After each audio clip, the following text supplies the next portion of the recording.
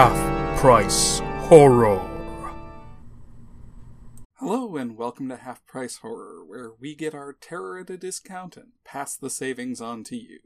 Half Price Horror is a spoiler-heavy podcast that takes a deep dive into scary movies curated by the selection at the local half-price bookstore. I'm your host, John, and today we'll be taking a look at Legacy of Blood from 1971. Directed by Carl Monson and written by Monson and Eric Norden. But the version I watched wasn't from 1971. It was a Shout Factory release of the version hosted by Elvira, Mistress of the Dark, on her April 10th, 1982 episode of her series Movie Macabre. And that means we get to talk a little bit about Elvira, who's having something of a late career renaissance right now, and her contributions to the world of horror.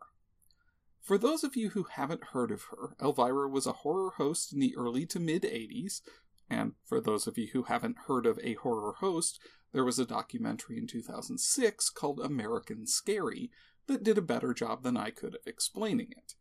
But the capsule version of it is that in the 1950s, when studios began selling their films to television stations for broadcast, they adopted the practice of bundling their movies together.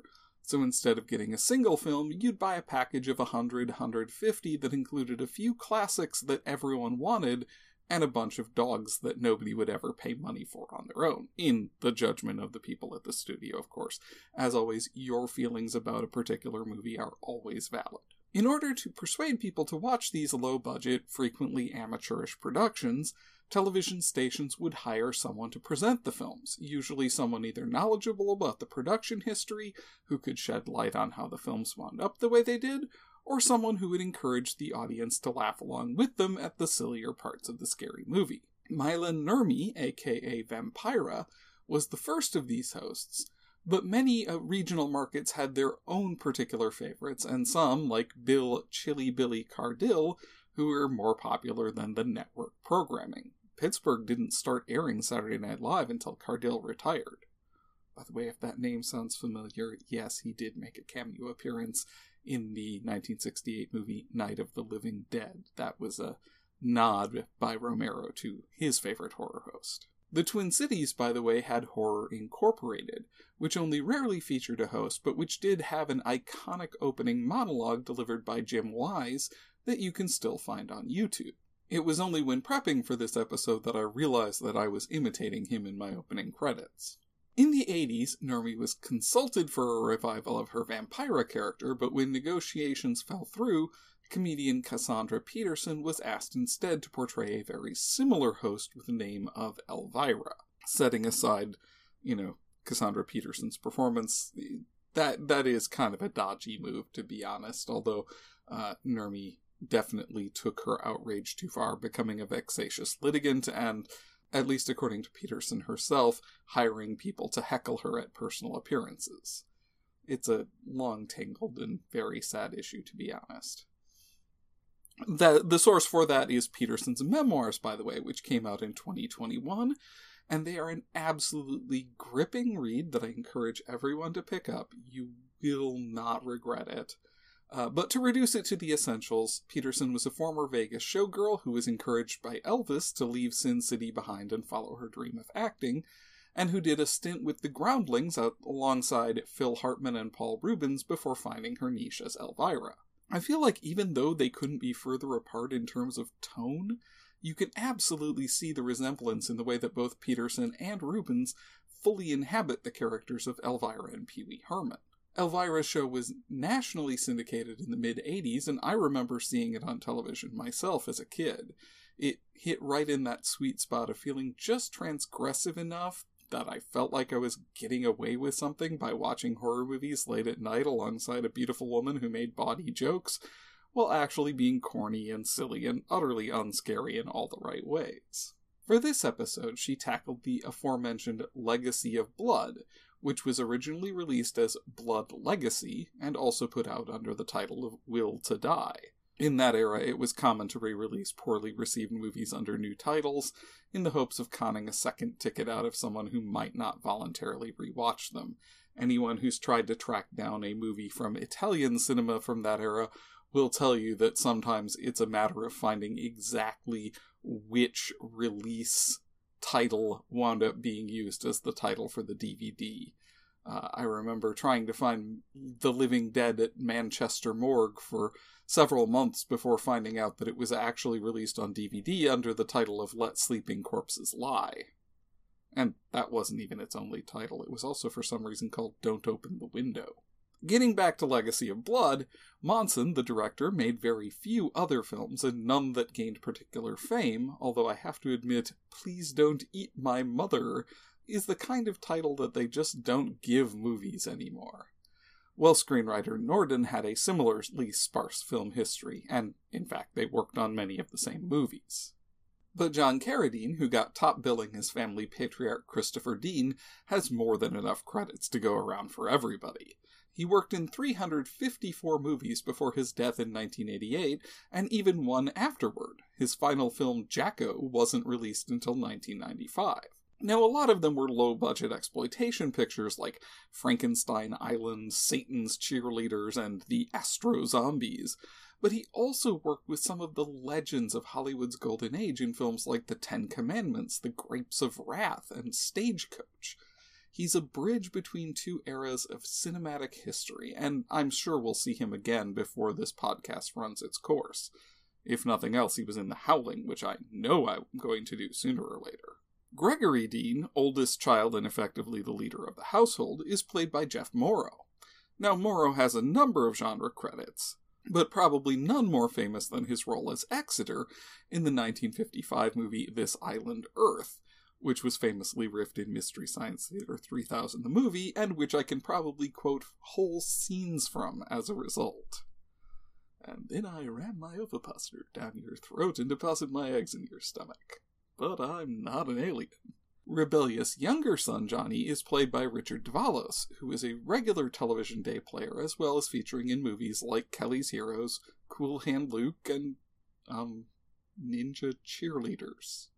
Okay, look, you tell me you wouldn't watch that. Faith Damour, that's how IMDb says she pronounced it at least, lived an interesting life, being romanced by billionaire Howard Hughes as a teenager while starring in films like It Came From Beneath the Sea, The Atomic Man, and yes, This Island Earth as Ruth Adams. So this film is a This Island Earth reunion. I want to believe they were at least happy to hang out again together during shooting. And rounding out the family, Brooke Mills plays Leslie Dean, who didn't have a lot of other credits, but who did pop up in a couple of episodes in things like The Mod Squad and Mission Impossible in the 70s. Mary Anders plays Gregory's wife. She was a television regular in the 50s and 60s with credits on shows from 77 Sunset Strip to Perry Mason, and she was also in the extremely obscure cult thriller The Hypnotic Eye, where she actually worked with a hypnotist to perform while in trance. Well, John Smith, who plays Leslie's Svengali-like psychiatrist/husband Carl, has a similar set of credits, albeit with more of an emphasis on westerns. It's hard to overstate how popular the western was in the 50s and 60s. For all that critics scream nowadays about Marvel pumping out 4 or 5 superhero movies a year, we got that many westerns a week in that era, to say nothing of entire nights of all-western programming on television. And the servants, Igor the butler, Elga the cook, and Frank the chauffeur, are played respectively by Buck Kartalian, Ivy Bethune, and John Russell. Kartalian, a bodybuilder, wrestler, and actor with a strong resemblance to Mel Brooks, was a featured player in movies from the original Planet of the Apes and Cool Hand Luke all the way up through The Rock with Sean Connery. He never had big parts, but he was always one of those famous faces, even if you probably did think it was a Mel Brooks cameo. Bethune had a similar career. Genre fans would probably recognize her best from Dark Knight of the Scarecrow, or possibly from her brief appearance in Back to the Future as the farmer's wife when Marty first materializes in the past and crashes into the barn. Incidentally, I just now noticed that they're the Peabodys. The kid is named Sherman. Sherman Peabody. Ha ha, Spielberg. Very funny. And John Russell mostly did westerns, appearing in movies like Fort Massacre and The Outlaw Josie Wales, as well as TV shows like Lawman, where he did 156 episodes in the role of Marshal Dan Troop. Now, the episode opens, as always, with a dimly lit hallway in what appears to be a spooky old mansion. A door at the end of the hallway opens with a puff of mist to reveal Elvira, a woman with a bouffant hairdo and a low-cut black dress. The hairdo was obviously a wig. Peterson's actually a redhead in real life. She welcomes the audience inside, promising she doesn't bite. Many horror hosts hinted at being supernatural creatures themselves, from vampires to zombies to some other unspecified manner of monster. And the opening credits roll. Notably, Peterson is not credited in the beginning credits, only the end credits. This is credited to Elvira. The scene fades into Elvira on her trademark red velvet couch, delivering a little double entendre about how happy she is to have her viewers over and over and over. For a late-night movie, of course. Again, Peterson got her start as a Vegas showgirl, and there's a lot of the burlesque to her performance. It's not so much sexy as it is joking about sex, and there's a lot of corny ribaldry to her jokes, if you don't mind me sounding like a total nerd for a moment here. There's also a lot of corniness in general, which was a staple of the horror host's comedy arsenal. Most of them relied on bad puns, prop humor, very much the kind of comedy that appealed to families, to kids and teens, and in an eye-rolling way to adults. It was meant to be entertainment for everybody. Here, Elvira jokes that legacy is an Italian word, pointing to one thigh and saying, "This is my legacy." It was an era when faintly ethnic humor was a little more acceptable, obviously. There's a bit more body humor in this scene. Despite her claims of knowing Italian, she's insulted to be called bilingual. Of course, that's a joke that takes on a whole new meaning in light of her memoirs, where she talks about being in a relationship with another woman for almost 20 years now. But it's not as though Elvira didn't already qualify as queer horror even at the time. She was doing camp, and while camp is one of those things that gets endlessly redefined and played with, it was originally intended as a love of the artificial and exaggerated. And although it wasn't necessarily intended as queer, the over-the-top performance of satirized vanilla heteronormativity became so thoroughly associated with queer spaces through the films of John Waters that in the end, camp and queer and drag all became inextricably linked. Elvira claimed in a 2021 interview that she sees herself very much as a drag performer. The only difference between me and RuPaul, she said, is that I don't have to talk. And then we get into the movie. Now, it opens with a stately mansion filmed at first in black and red that distorts its image before settling into a normal view of the grounds.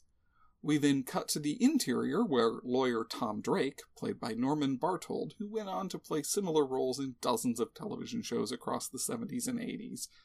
He has a very familiar face. You'll recognize him immediately, and he always played this kind of staid, boring authority figure, accountants, tax attorneys, that kind of thing, is about to play the will of wealthy patriarch Christopher Dean for the assembled family. Wait, play? Of course, this has become something of a staple of modern movies, with a big name coming into the film just long enough to record a video will that establishes them as a character, even though they've died before the opening credits roll, and they always start the same way: "If you're listening to this, then I'm dead."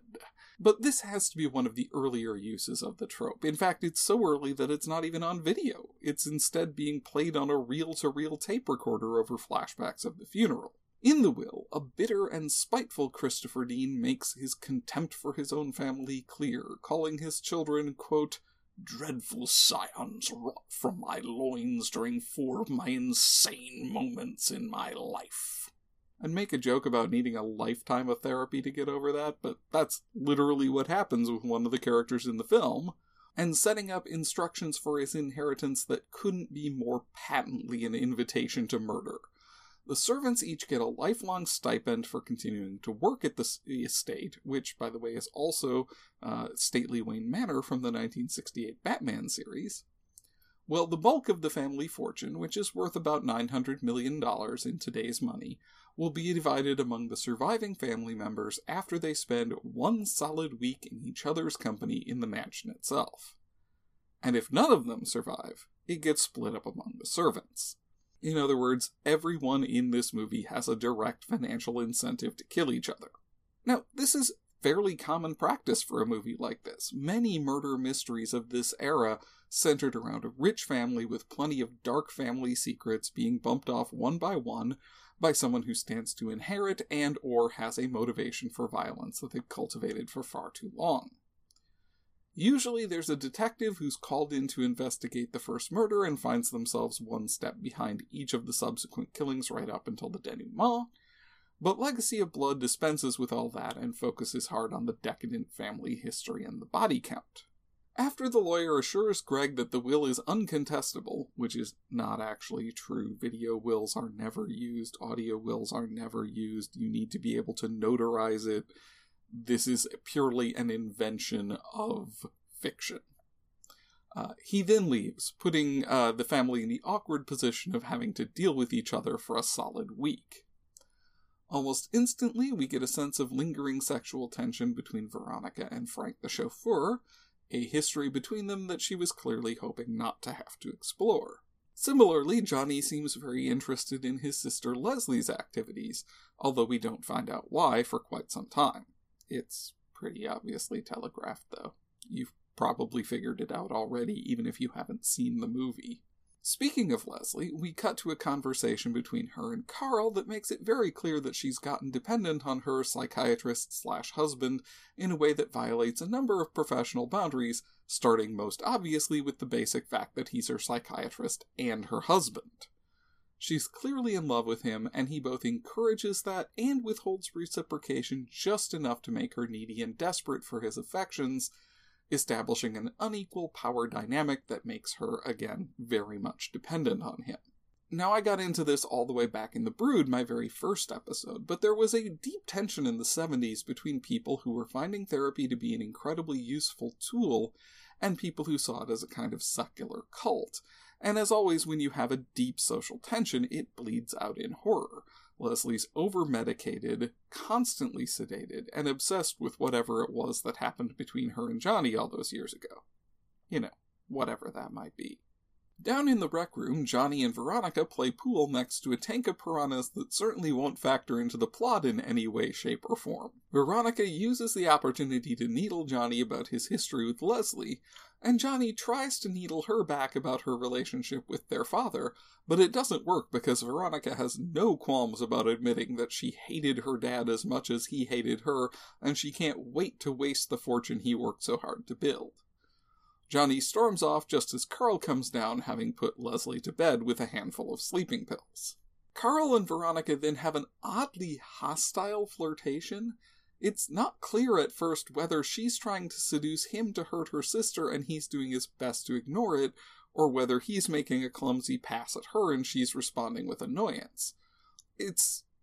Does turn out to be the latter, but it's really not clear, and it's especially difficult to figure out what's going on when she asks him to diagnose her mental health issues, and he responds with, "The hen cackles, and the rooster sprains his back."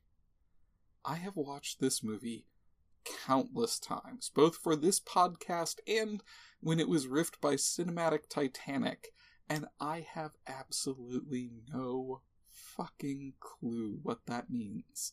I even tried Googling it. I just got tips about animal husbandry. But Veronica responds, "Well, I know a good chiropractor," and walks away.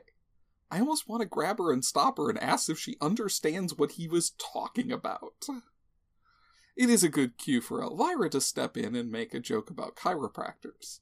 She says she'd never make a crack about one, but she also admits she'd never want one to make a crack about her either. And to recap the plot for anyone coming in late. It's kind of tricky to recap, because all that's really happened so far is the reading of the will, but she promises to everyone sticking around after the commercial break, Elvira's sketches were always either intros or outros from commercial, that things are bound to pick up. When she returns, we watch Greg shaving. I feel like that's a joke that writes itself. As it happens, though, his shaving is interrupted by his wife Laura, who's looking for their dog Chin, a little shih tzu from the look of him. Greg tries to make a joke out of the dog's disappearance. Morrow plays him as heavily inebriated for most of the movie, and it seems like he and his wife are both supposed to be alcoholic. but when they hear the dog barking from out on the grounds, they go looking for it. Sadly, this is one of those movies that does need a trigger warning for animal death, as they find his corpse floating in the ornamental pond. I have no idea why. It is one killing that makes absolutely no sense given what we find out at the end.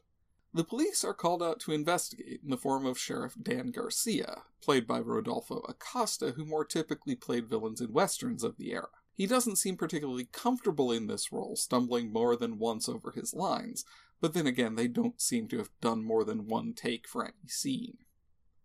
The sheriff is stalked almost immediately by someone with an axe as he looks around the grounds, but when he hears Leslie screaming inside, he takes off to find out what's going on.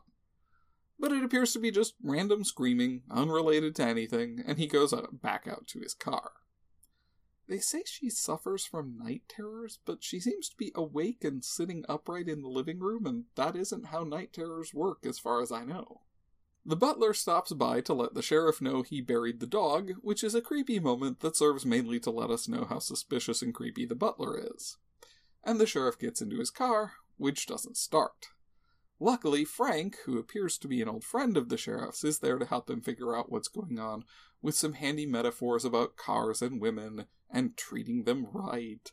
And the two of them exchange a moment of highly expository banter about Veronica and the romantic history they have together.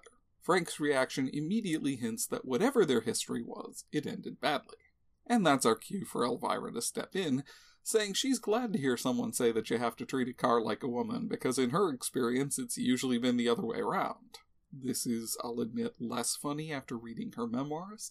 She is quite outspoken about the many sexual assaults she experienced during her career, both as a showgirl in Vegas and as an actor, and about her abusive marriage. I'm glad she seems to be in a much happier place now, but nobody deserves to be treated like that.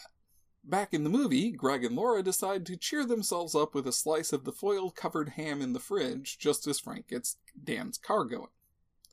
Veronica decides to go down to see Frank. Carl attempts to needle her about it, but Veronica is delightfully unapologetic about anything and everything she does. But before we can get to that conversation, we see Dan forced to stop for a car parked in the middle of the private road, and that mysterious person with the axe finally gets to him. And I'll say, all those horror fans who tell me that practical effects always work better than CGI because they're more real, they should be forced to watch this scene. It's patently clear that the axe never goes into the skull. It just repeatedly thumps against the poor actor's head while he pretends that the bright red tempura paint smeared all over his face is his own blood. Unwisely, the director decides to show the shot multiple times from multiple angles for what he presumes is added shock value. Now, I'll admit, the bright red fake blood is pretty standard for this era. They used it because color films were still relatively recent in the eyes of their audience, and bright vivid reds had a bigger visual impact than a dark wine red, especially over in the Italian Giallo, which was really beginning to make its impact felt in 1971. But still, Tom Savini it ain't. Back at the house, it turns out that Veronica instead wandered down to the game room to throw darts. Carl turns up, and she needles him about his decision to keep Johnny and Leslie separate. It turns out that the two of them had sex back when they were younger, a revelation that feels unfortunately very telegraphed as well as revealed in the least dramatic way possible. And Carl says seeing Johnny would undo the progress Leslie has made in dealing with that.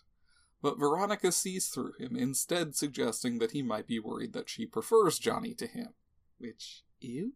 Carl insists that's not true at all. In fact, he's worried that Johnny blames her for seducing him, which drove a rift between them and their father, which we do see in a brief flashback that appears to be a diegetic hallucination on Johnny's part. It's not entirely clear, especially because all of the flashbacks are just played by the same actors at their current age against weird, surreal backdrops that make it look like they're tripping on acid now instead of remembering things that happened a long time ago.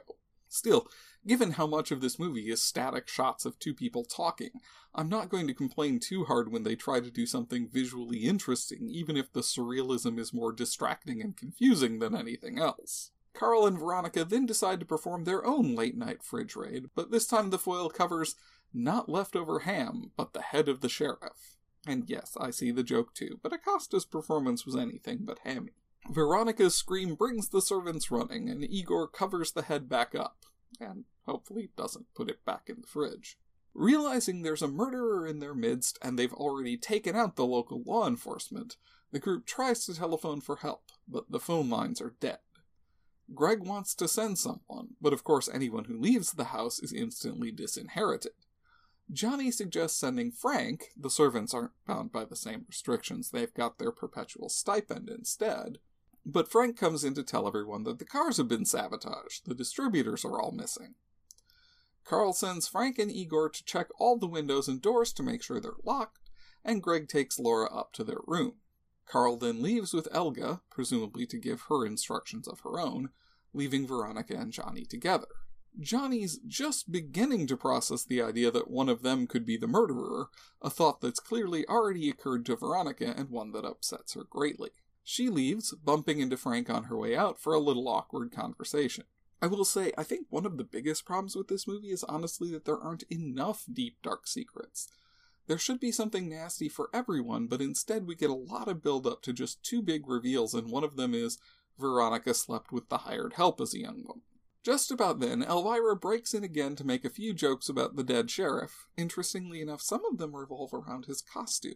Peterson's mom ran a costuming business, and she talks quite a bit in her memoirs about how being able to transform herself through new outfits was the beginning of her interest in acting. Clearly, she watches movies with an eye for what the characters are wearing. And she warns everyone not to go raiding the fridge for head cheese during the ad breaks, which is just the kind of corny pun I fall for every time.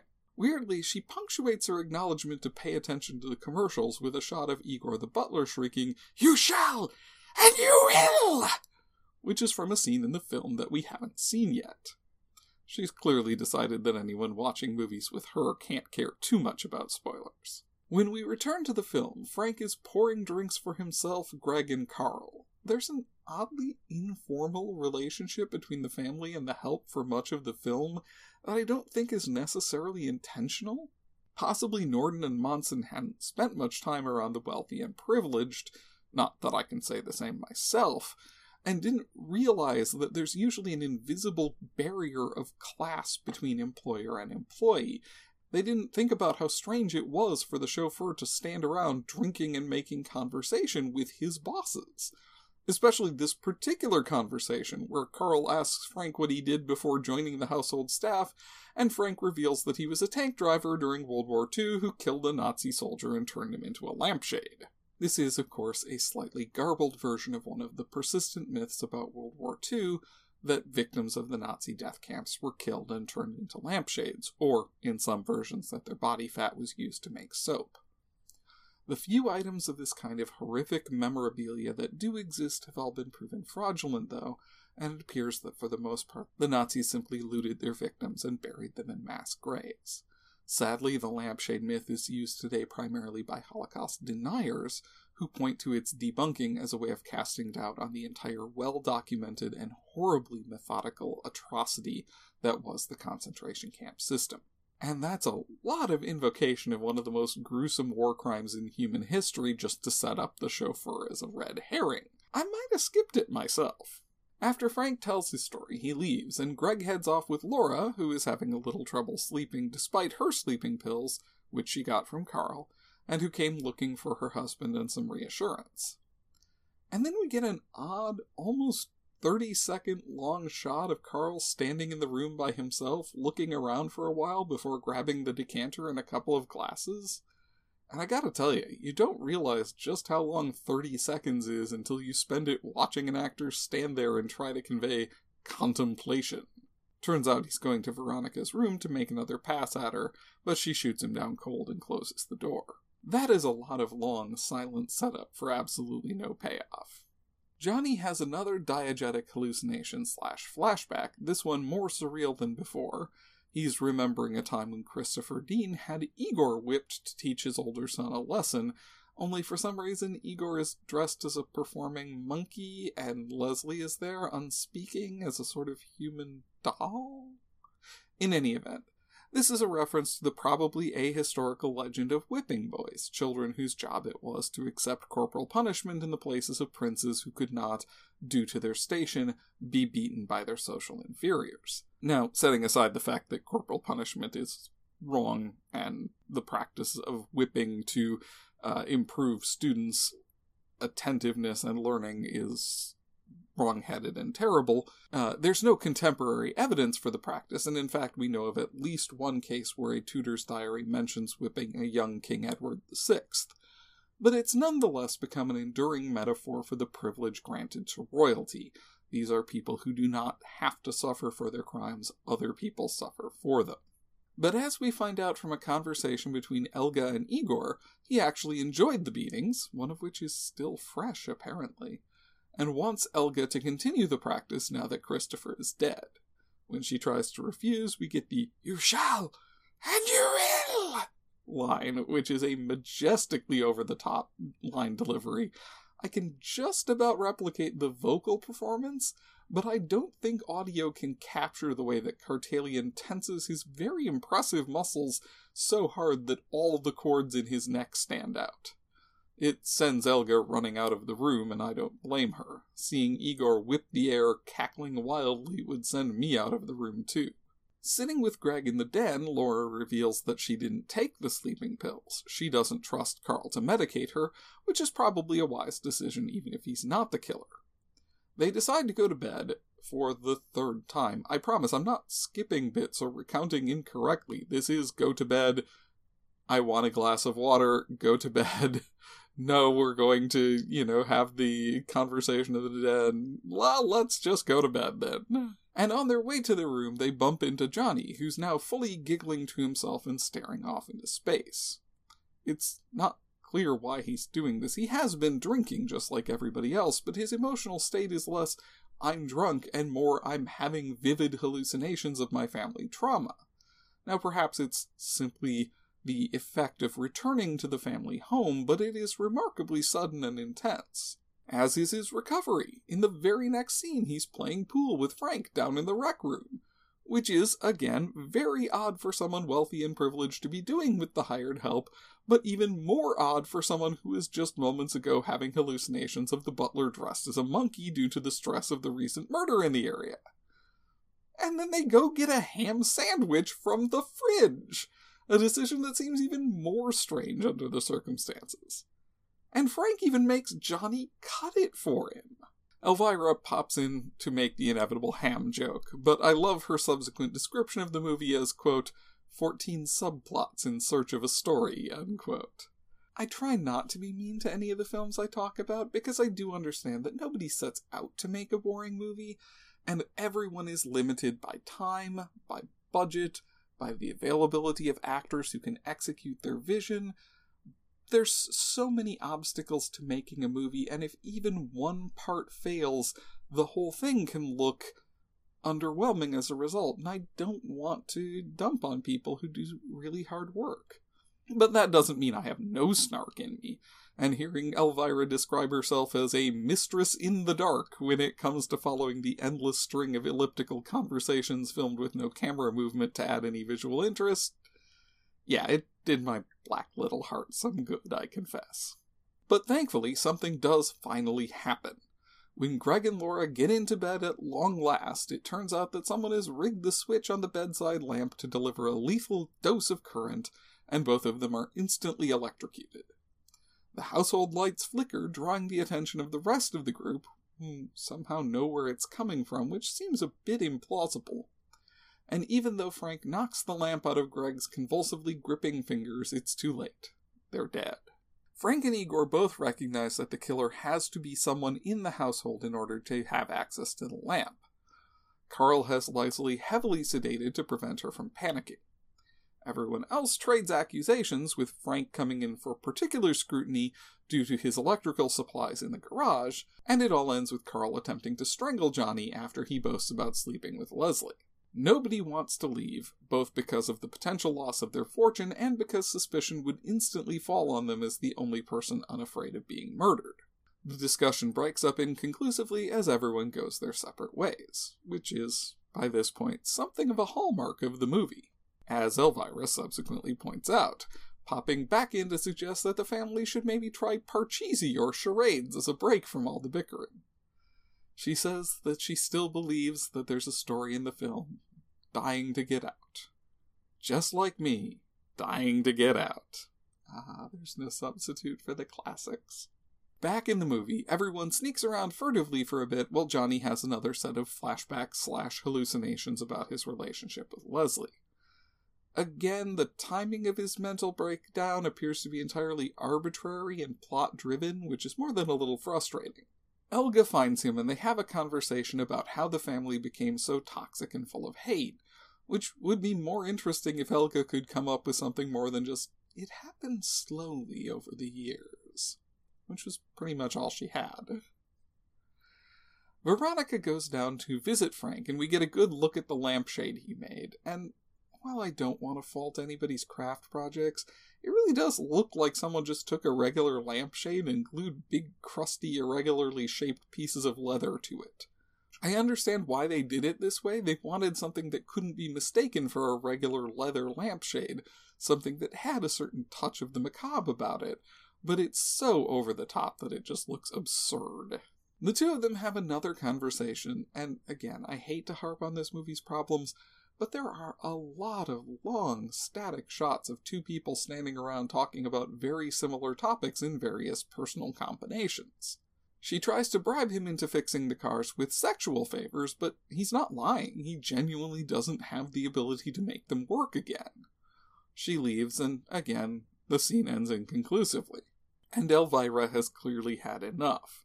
Rather than comment on the plot any further in her next sketch, she does a little musical montage of random host segment moments from the series set to the show's theme before returning to the film again, where Leslie wakes up calling Johnny's name. This upsets Carl, but not nearly as much as finding out that she was dreaming about being trapped in a cold, dark cave only to be rescued by Johnny. And incidentally, the way she keeps saying, Johnny, Johnny, is so similar to the way Judith O'Dea says it during her breakdown in Night of the Living Dead that I have to imagine that Brooke Mills saw the film and took notes. She wants to see Johnny, but Carl vetoes the suggestion and puts her back to bed. Honestly, of all the people in the movie, Brooke Mills has to have the most thankless role. I think she gets all of about 5 minutes outside the bedroom, and at least some of that is her murder. Spoilers. Carl leaves, and Johnny sneaks in to see her.